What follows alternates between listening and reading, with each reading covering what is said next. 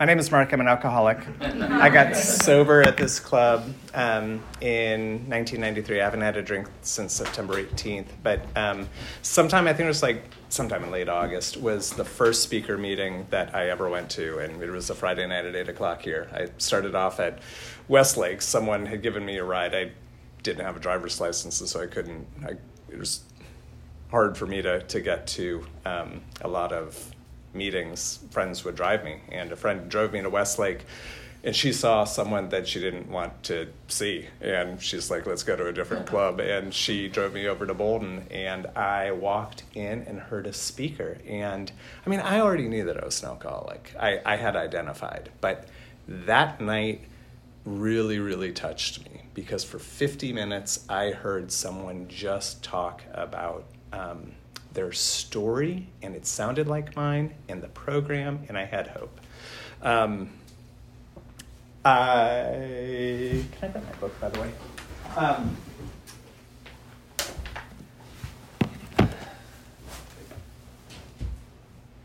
I'll start off by saying there was a time in probably about 2000 or 2001. I just gone to Japan. I was going to be there for about 6 months doing this work assignment. And it felt like it was a really important work assignment. It felt like if I did this right, everything was going to take off. And if I messed it up, which I was certain to do, like my career would be over. And so I was so stressed out. And I didn't know Japanese. I didn't really know what I was doing. And we went out one night with a group of people for dinner in this kind of hole-in-the-wall restaurant where the food was amazing, but they didn't have air conditioning. It was August. It was hot, humid. And we're all sitting at this counter, and the cooks are doing these amazing things with knives, and they're putting tiny little glasses with ice and a little bit of lemon and some pewter pitchers out in front of all of us. And I was hot. I was stressed. I just wanted some ice water. And so I pour myself some ice water. I'm sitting next to this guy, Joel, who's going to be the translator. He's going to be there with me because I didn't speak Japanese. He's going to be there with me, helping me do what I need to do. And I take this glass of ice water, pour myself some ice water, take a glass, throw it back, and it's in my mouth. And this ice water punches a hole through the roof of my mouth and grabs my brain and just pulls my brain in really, really close and says, Mark, this is bullshit. You don't have to be here. Like, all the other Americans are going to fly back home except for you, and your poor sad sack translator, Joel. And you guys are going to be stuck here trying to figure out what to do. And you don't know what to do. You don't have to know what to do. Walk out. Like, drink me. Walk out. Find a bar and just, load up on that American Express for a couple weeks. Then go home, and you can tell your wife, when you get home, what you think of, why you have to work so hard. You've got so many reasons not to sit here and do this stuff. And by the way, Mark, I am not ice water. My name is sake. And all of this is going through my brain, and I didn't know what to do, but I paused for a moment and I prayed. And that doesn't come from me. And the reason I'm positive that I had just that amount of time to take a different action than I would have chosen to do is because that morning I'd woken up and I had prayed. I had done my meditation. I had, because it's 2001, and I emailed my sponsor, and I had read some of the big book. And so what came to me was, even though I desperately wanted to be cool, professional, hip, I put my head under the counter and I spit the sake back out into the glass. And I was just hoping, hopefully nobody sees me do it. This must be violating so many social norms to be doing this. But someone did see me, because 3 inches away from my head, Joel, the sad sack translator, his head is under the counter, and he's got a glass up to his mouth, and he's spitting his sake out too. And I look at him and I say, Joel, are you an alcoholic? And he says, no. Are you a Mormon? And I'm like, no, I'm not. But Joel, you and I, we're going to have each other's back for the next 6 months. We've got it, It is a fact that my name is Mark, that I got sober at this club. And, it's a fact that I'm an alcoholic. But I'm going to go out on a limb and say something that might be controversial. Like, those aren't consequential facts. Those aren't hugely important. As long as I don't drink, it doesn't really matter today that I'm an alcoholic.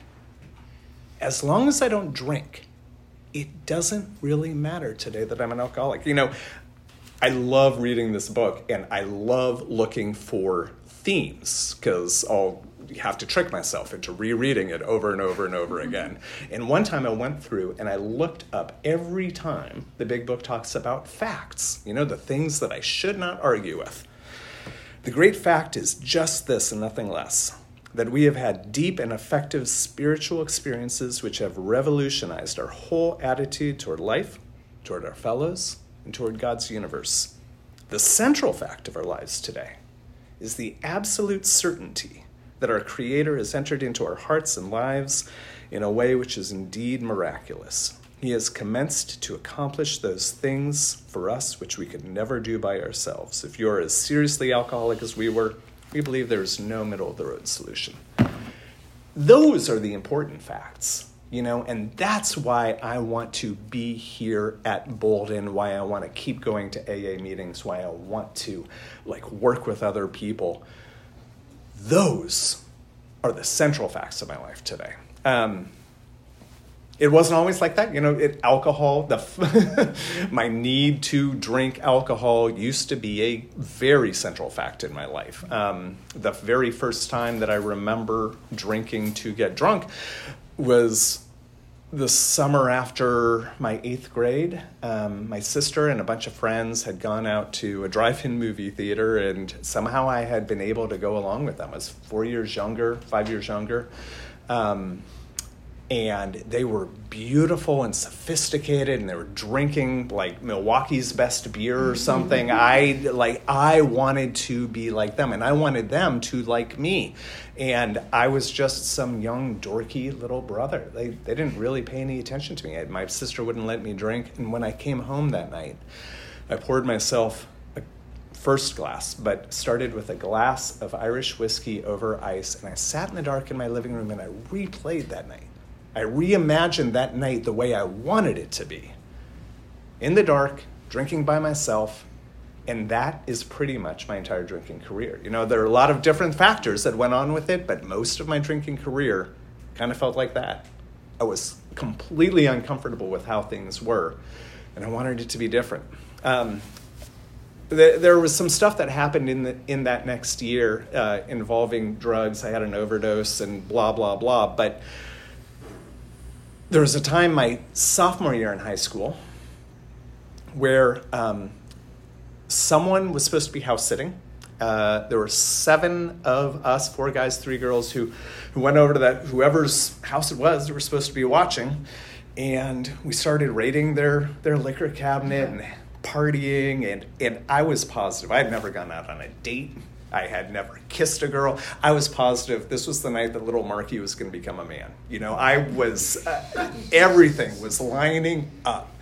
And at some point, I kind of came to, and I was by myself in the living room. I had passed out, and nobody else was there. And it took me a minute thinking, did they leave me? And then I realized, no.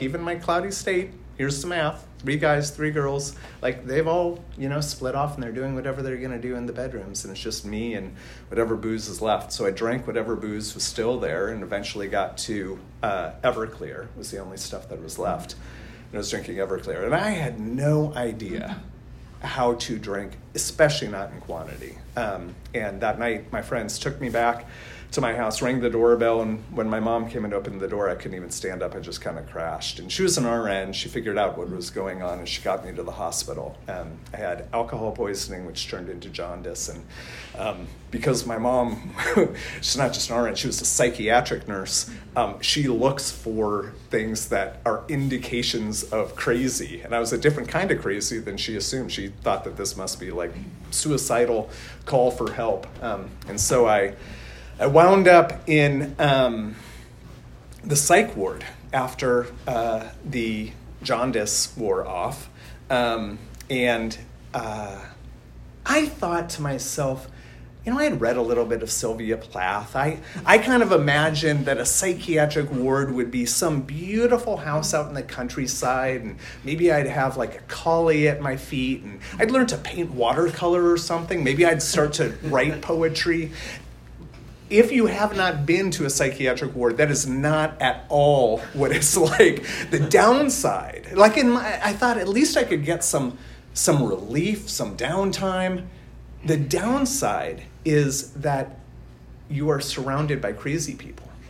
I got good at ping pong, but within about a week, I was just begging my mom, like, you've got to get me out. Like, I do not belong here. And my mom got me out. It didn't do anything for me. Whatever was going on in my brain was not actually addressed. If there was someone from like some kind of H&I committee in Ames, Iowa, who came to the 6th floor of Mary Greeley Hospital that week, I don't know, I don't remember. But that is one of the reasons why today it's one of my favorite forms of service work, is because someone is showing up in that psychiatric ward, and they don't know why they're there. Maybe they belong, maybe they don't belong, but someone is going to be in Shoal Creek or St. David's or somewhere, and they could use the message that only we can bring. There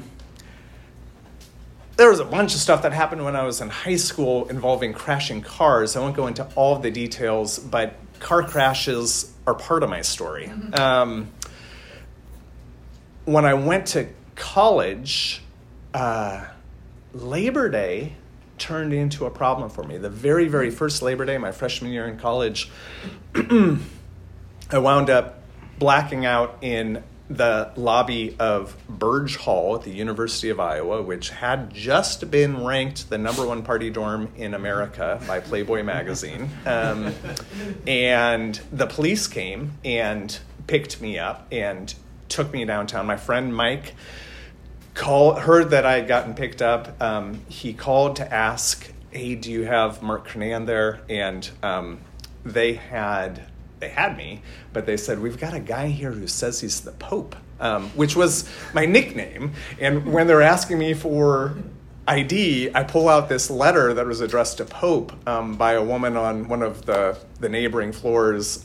It probably said something like, Pope, you're a really nice guy. I don't like you this way, But I had this letter, and I'm pulling the letter out, and I'm like trying to show it to the police. And so the police tell Mike, we got this guy who says he's the Pope. And Mike's like, that's my boy, Can you release him? So I remember the policeman taking me back to Burge Hall to release me to Mike's recognizance, and just this look of disbelief on his face, like, man, you've got everything ahead of you. I was 17 at the time, just about to start college. It's like, what I wouldn't give to have what your life looks like. What are you doing? And I didn't have an answer for it. Like, I'm in college. I'm going to be drinking, man. Like, this is just what happens. Sophomore year, Labor Day weekend, sophomore year was the year that Iowa increased the drinking age to 21, and so the cops were out everywhere. I was 18, I was about to turn 19, and some police came into the bar where my friends and I were drinking, and I loudly questioned their proclivity for sexual relations with farm animals, and the only two people at the table who were underage were me and my date, so both of us wound up going to jail that weekend. And like junior year, senior year, every single time I'm getting arrested on Labor Day weekend. Labor Day weekend is a horrible time, especially Friday night, to get arrested, because you're not going to see the judge until Tuesday. Like, you're pretty much stuck. If you don't have bail money, you're stuck. So let me tell you for a second about this guy, Tom Fleener. Tom Fleener was my best friend when I was in grade school. And Tom Fleener, his mom married rich. So his stepdad built this beautiful house. They had this kitchen with an island, and nobody that I knew had an island in the kitchen at that point. And he got a dog. Like, Tom's rich stepdad bought him a dog, and we would be hanging out listening to ABBA up in his room. The dog would be like hanging out with us, and Tom's mom would open up a can of Alpo dog food, and the dog would hear it and prick up its ears and go running down the hallway, down the stairs, through the living room, through the dining room. This dog was stupid as fuck. And it would go running, boom, right into the like corner of this kitchen island. Every single day I'm hanging out there, this dog did this. So after like about 6 months, the dog started to figure out what was going on. And when Mrs. Fleener would start opening up the Alpo, the dog would prick up its ears, just start running down the hallway, run down the stairs, run through the living room, run through the dining room, and it would start to whimper when it was in the dining room because it knew that in about 5 seconds, it would bang its head. It didn't change its course. It didn't slow down. It didn't do anything different except cry because it knew the pain that it was about to experience. So my 5th year in college, just before Labor Day, I go to an ATM and I take $500 out of my checking account and I put it in my shoe because I know I'm going to get arrested. But this weekend, God damn it, I am not going to spend 4 nights in jail until the judge will see me. And that is the insanity that goes through my brain. I don't have any other way of doing it. One other thing that happened to me in college, I tended to suffer from depression. It probably wasn't a surprise to my mom when she saw me get totally wasted my sophomore year in college. She thought, Mark could probably use some psychiatric help. And at one point in college, I went to see a psychiatrist, and he was completely unhelpful. And he prescribed antidepressants for me and was haranguing me. Mark, you cannot be on alcohol or drugs if you're on these. Like, it's not going to work. It's going to mess up with your health. You can't. I don't have any not to drink. Like, I don't have that skill set. I don't have those tools. I want you all to know how important it is to have eventually found Alcoholics Anonymous, because the one thing that came to 20-year-old Mark Kernan's brain about how to fulfill this psychiatrist's admonition is magic. I decided my roommates and I are throwing parties every weekend, and if I'm not supposed to drink, I will do magic. And so I bought a magic kit, and every time we threw a party, I would be like trying to do magic so that I would have something to do besides drink. That is the very, very best that this very intelligent brain could come up with to not drink. And I naturally kept drinking anyway, and so had to get off of the antidepressants. I graduated from college, and I got a lame job. It was an entry-level advertising agency job. They gave me a car. I don't know if I told you how many accidents I was in before I went to college, but it was 12 single vehicle accidents before I started college. And I had this company car. And the third time that I crashed, also single vehicle accidents, the third time that I crashed, I got fired. And I argued with my boss, nobody asked me what kind of a driver I am for this job. My job qualifications have nothing to do with my driving. And my boss just looked at me like I'm crazy and says, Mark, you cannot keep crashing company cars and expect employment. That is not how it works. I was furious. I had a second job, which was a bar manager in a hotel, and I got fired from that about a month later for stealing booze. And from that point until, seriously, 1997, so basically 90 until 97, I worked low-level food service jobs because I didn't have any other skills that I could do. A year and a half later, I'm living in Des Moines, Iowa. I'm living with my sister because I don't make enough money to be able to drink and afford rent. So I'm living with my sister because I'd rather drink than afford rent. And her husband had just gotten a company car, so he gave me his old car. And I'm sitting at a bar one day. I don't have to work, turns out. I thought I had to work, and I don't, so I'm day drinking. And I leave at about 2 o'clock in the afternoon, and I'm driving back to my sister's house, and someone cut me off, and I got mad, so I sped up and drove past them and cut them off, and I didn't have time to stop before a red light. And I finally had a 2-car accident, and I hit another car, T-boned them, and the driver broke his leg. It was a compound fracture, the bones sticking out of his flesh. I'm throwing up looking at this. I'm just sick. The police happened to know, when they showed up, happened to know my sister and my brother-in-law, because both of them were active in Republican politics in Polk County, Iowa. And so the police were very gracious with me and very deferential. And I thought to myself, awesome. I didn't know the word privilege at the time, but awesome. I could go home and everything is great. I've totaled my brother-in-law's car, but I'm not going to jail. And they still had filed charges against me for drunk driving and vehicular injury. My friends had moved to Austin, Texas, and I decided at that time that it was a good thing for me to move to Austin. The big book talks about geographical cures. To me, it just seemed like a really good idea.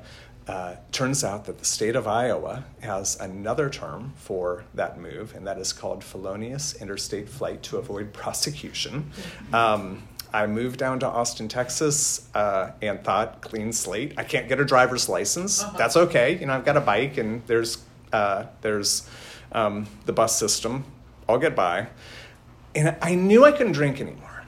I knew it. At that point, I knew I was an alcoholic. I don't think that I had gotten to the point where I could say my life was unmanageable. I would still sometimes binge drink, and I was doing a lot of drugs. And I was working at Kirby Lane Cafe. At Kirby Lane Cafe, you could smoke weed all shift long. And, most of the time people were okay if you get their strawberry and blueberry pancakes, mixed up. They'll still tip you. People would come into Kirby Lane Cafe after Bolden 8 o'clock meetings, Westlake 8 o'clock meetings, Western Trails meetings. And so I started to know people from AA who were regulars at the restaurant. There were some people who worked with me who were in AA. In fact, Carla and Terry were 2 waitresses, and they started inviting me to do stuff in the afternoon. Go bowling or go see a movie or something. And then when we're done with that, hey, do you want to go get dinner? And yeah, I'd love to. And then every single time they would say, oh, it's 5:30. There's this thing that we usually do at 5:30. Why don't you just come with us and then we'll get dinner afterwards? And so I started going to Westlake meetings of Alcoholics Anonymous with Carla and Terry. I was high as a kite when I first walked in, but I recognized a lot of people. The very first one freaked me. People would hold hands and pray. That was weird. And when I walked out of the first meeting, I asked Carla and Terry, I'm like, wow, what happens if you're too smart to believe in God? I didn't use those words, but that was basically what I was saying. And Carla, bless her heart, Carla looks at me and she says, well, most of the people who come into AA feel like that, Yeah, they are too smart to believe in God, and they keep drinking until they're willing to be a little dumber. And until this program, they're willing to try it. They keep doing it until they're ready. Now, there also was a young woman who was a regular at Kirby who had been sober about 3 or 4 years, and I had a giant crush on her. And her birthday was coming up. And my friend Basil had lent me his car when he went to New York City. And so I'd started going out on a few dates with this girl. And I told her, oh, I don't drink. I knew she was sober. I didn't tell her, I'm doing cocaine and heroin, but I don't drink. But we were supposed to hang out on her birthday, and I hadn't heard from her. And there are no cell phones. It's 1993. No cell phones. And so I'm like, she's blowing me off. And so I got loaded. And then she called and she's like, hey, here's my address. Come pick me up. And I was so messed up, and I was driving Basil's car, and I picked up this sober young woman on her birthday. I ruined her birthday. When I came to the next morning, I felt so much shame. There was August 18th into August 19th. So for the next 5 days, I kicked in my house. I called in sick to work. I didn't know about detox or treatments. I didn't know that stuff was there. I felt so bad. I never want to go through that again. But I started going to AA sober, but I wasn't yet working the steps. And for me, my experience from those days is I can usually get by about with 2 weeks max of hanging out with you guys, maybe getting coffee afterwards, going to meetings, and I'm going to find myself at a party wasted. And that happened to me a couple of times. September 17th, 1993 was the last time it happened. September 18th, 1993, I walked in that door, 1 o'clock on a Sunday afternoon, to pick up another Desire chip. And after I did it, Jim Clark came up to me, and Jim said, "Hey, Mark, how many more of these do you want?" I said, "I don't want any more, Jim. Like, I'm done. I don't want any more." It's like, good. And it's time to start doing what we do and not just listening to people talk about it. And so I got a sponsor, and I started working the steps.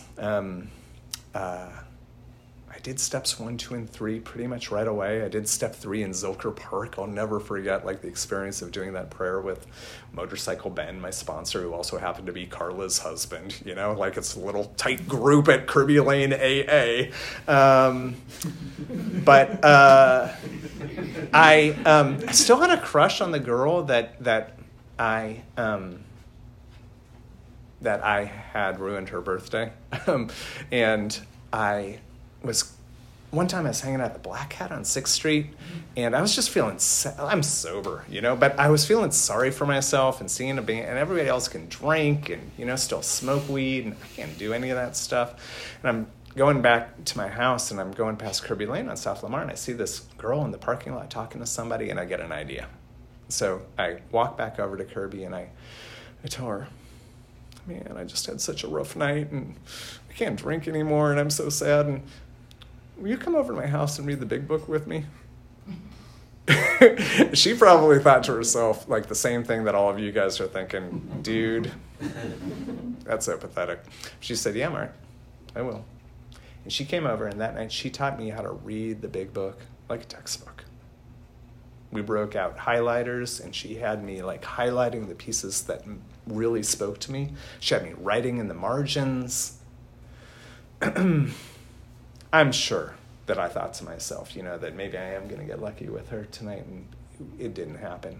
But a week later, I was looking through the book, and one of the stories we had read together was now I'm not going to be able to remember what the name of it is, but there was a story about a woman. There's in the back of the 3rd edition, and I went back to flip through it to remind myself what it was that I'd been highlighting, and I found something that she had written in the margins of my textbook. She'd written, "I love you more than you will ever know." And I thought to myself, oh, all right, you got a chance. It took me probably a year before I realized exactly what she meant. She loved me enough to teach me how to learn something that would save my life. And this book is totally beautiful. Someone just gave this to me for my birthday this year. So this one is unmarred by writing. But if you see my 4th edition, it is falling apart and highlighted all over. I have done that over and over and over again. This is my 4th big book. Probably about 6 months from now, it will look like all of the others, just written through and through, because this book saves my life.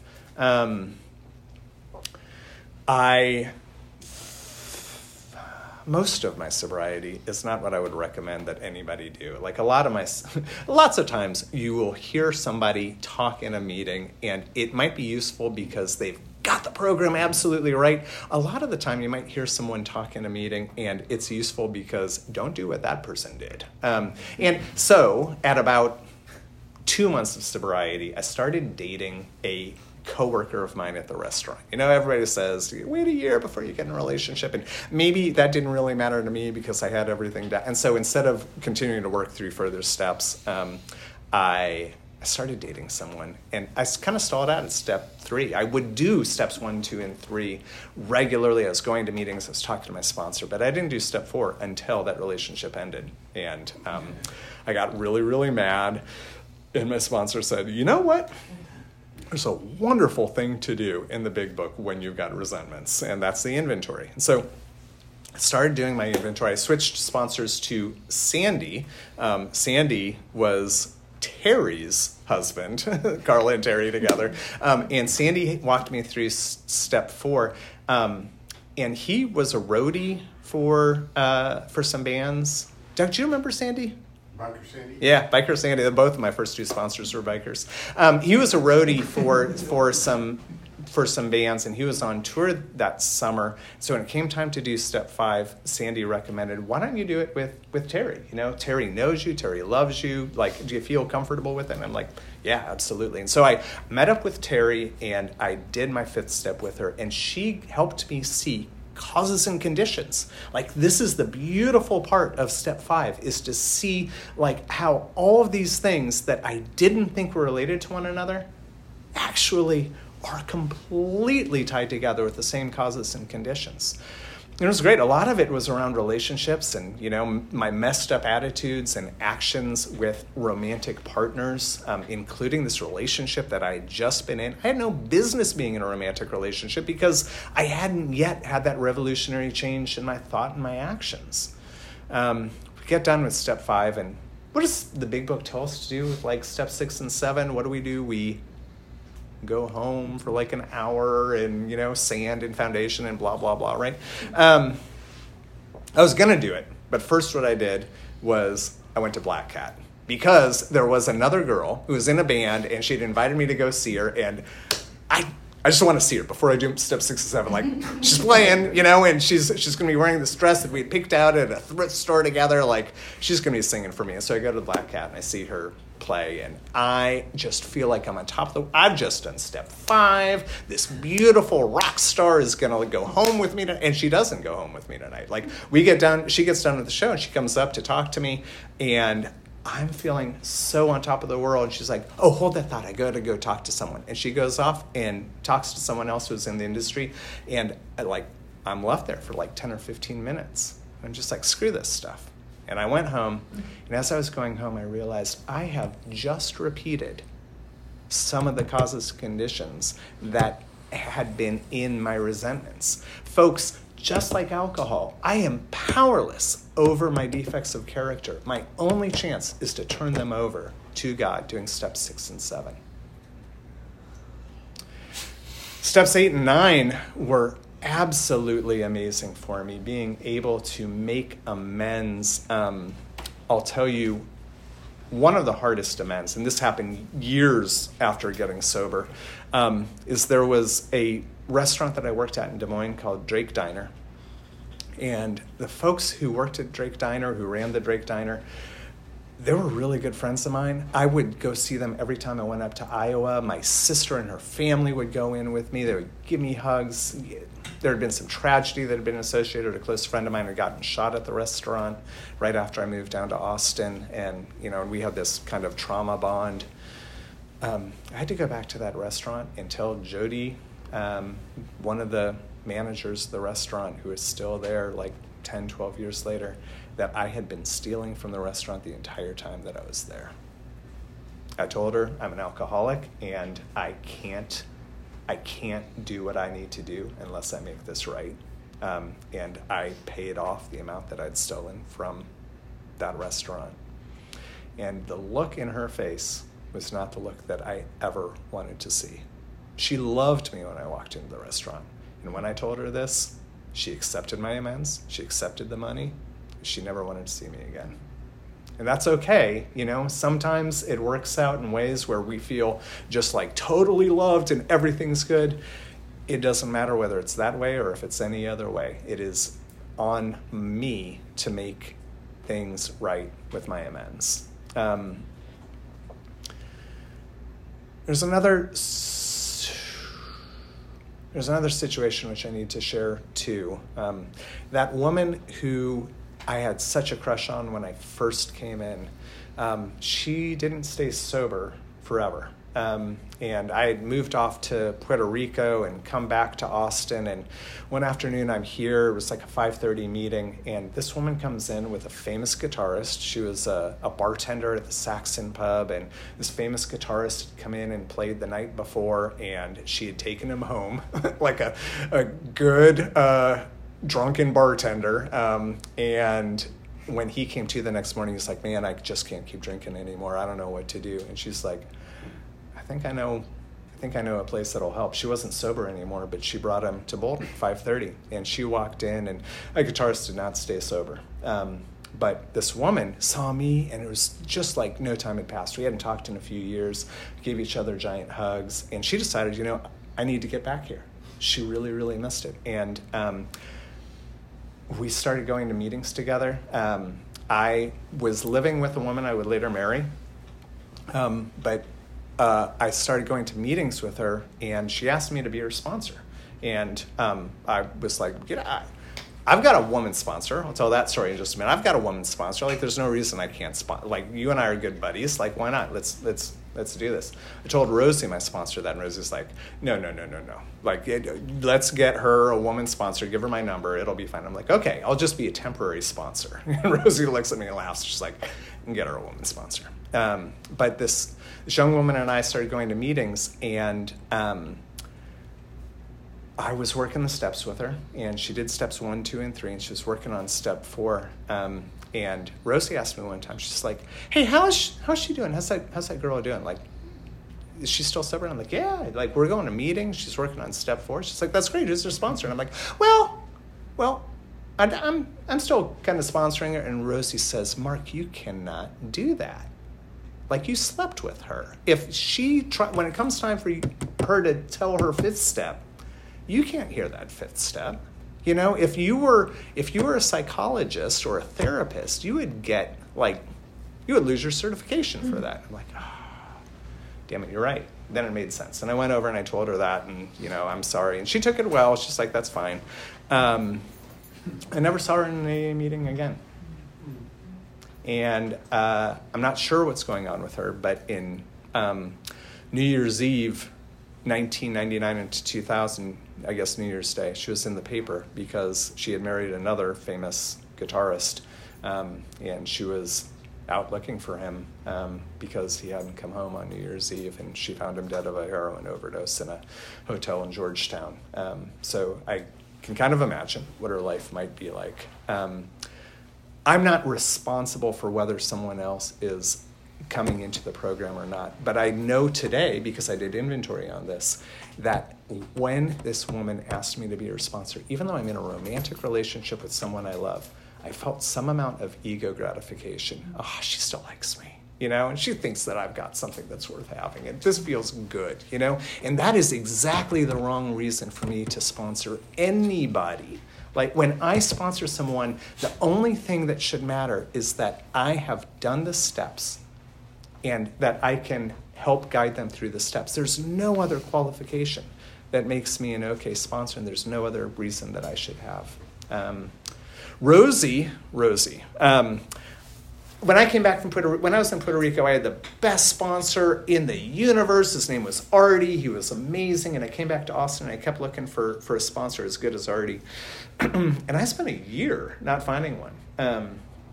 And one of my friends, Charlie, he and I were going to Northland, the step discussion meeting, Sunday night at 8 o'clock, and we've been doing it for weeks.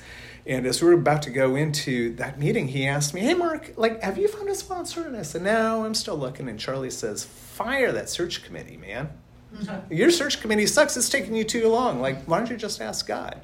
And that made a lot of sense. So before we walked in, I prayed with Charlie, and I asked, God, show me someone who can help, walk me through the steps, who can be a sponsor. And we walked in, and I'd known Rosie since the day I got sober. Rosie used to be a regular here too. And Rosie shared that night at Northland.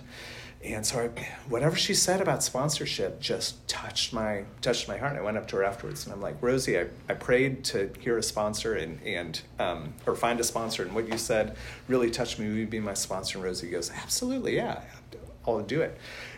10 years later, I was picking up a birthday chip, and Rosie was giving it to me at Western Trails, and Rosie said, I know, she says, that women aren't supposed to sponsor men and men aren't supposed to sponsor women, but when Mark asked me to sponsor him, I knew it was okay because he was gay.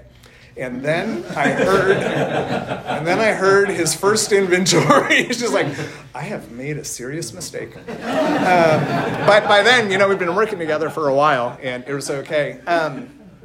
I do want to share with you, part of why this stuff is just so amazing. The woman that I was engaged to marry, we didn't want to have kids. And one day, I got a pregnancy test for her from HEB because she'd been sending me off for Country Time Pink Lemonade every night at midnight for 3 nights in a row. And I'm like, I'll get it, but you're taking a pregnancy test. And so the next morning she took the pregnancy test and she was pregnant.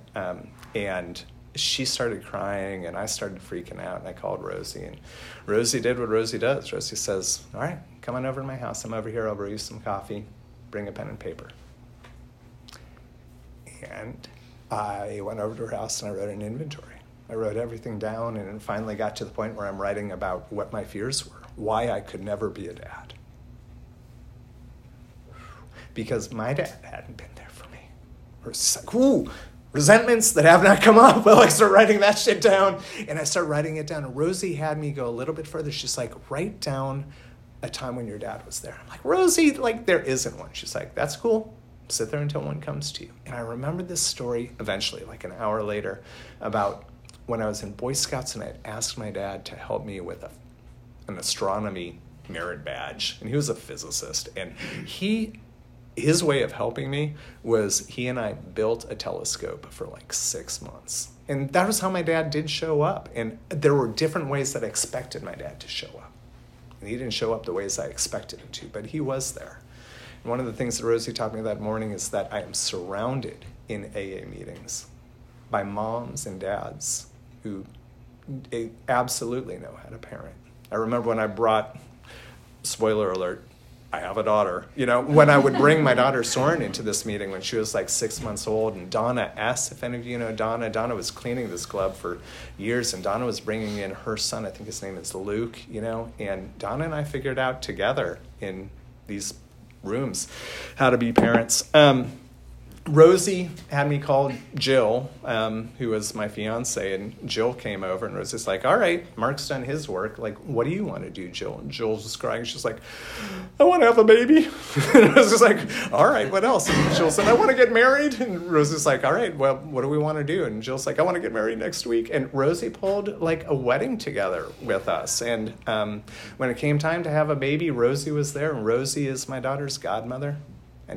We named our daughter Soren Rose, partly after Rosie, my sponsor. And that marriage didn't last forever. I got divorced in 2010. And when the marriage disintegrated, I did exactly the same thing that I did that morning in 1997 when I didn't know how to be a dad.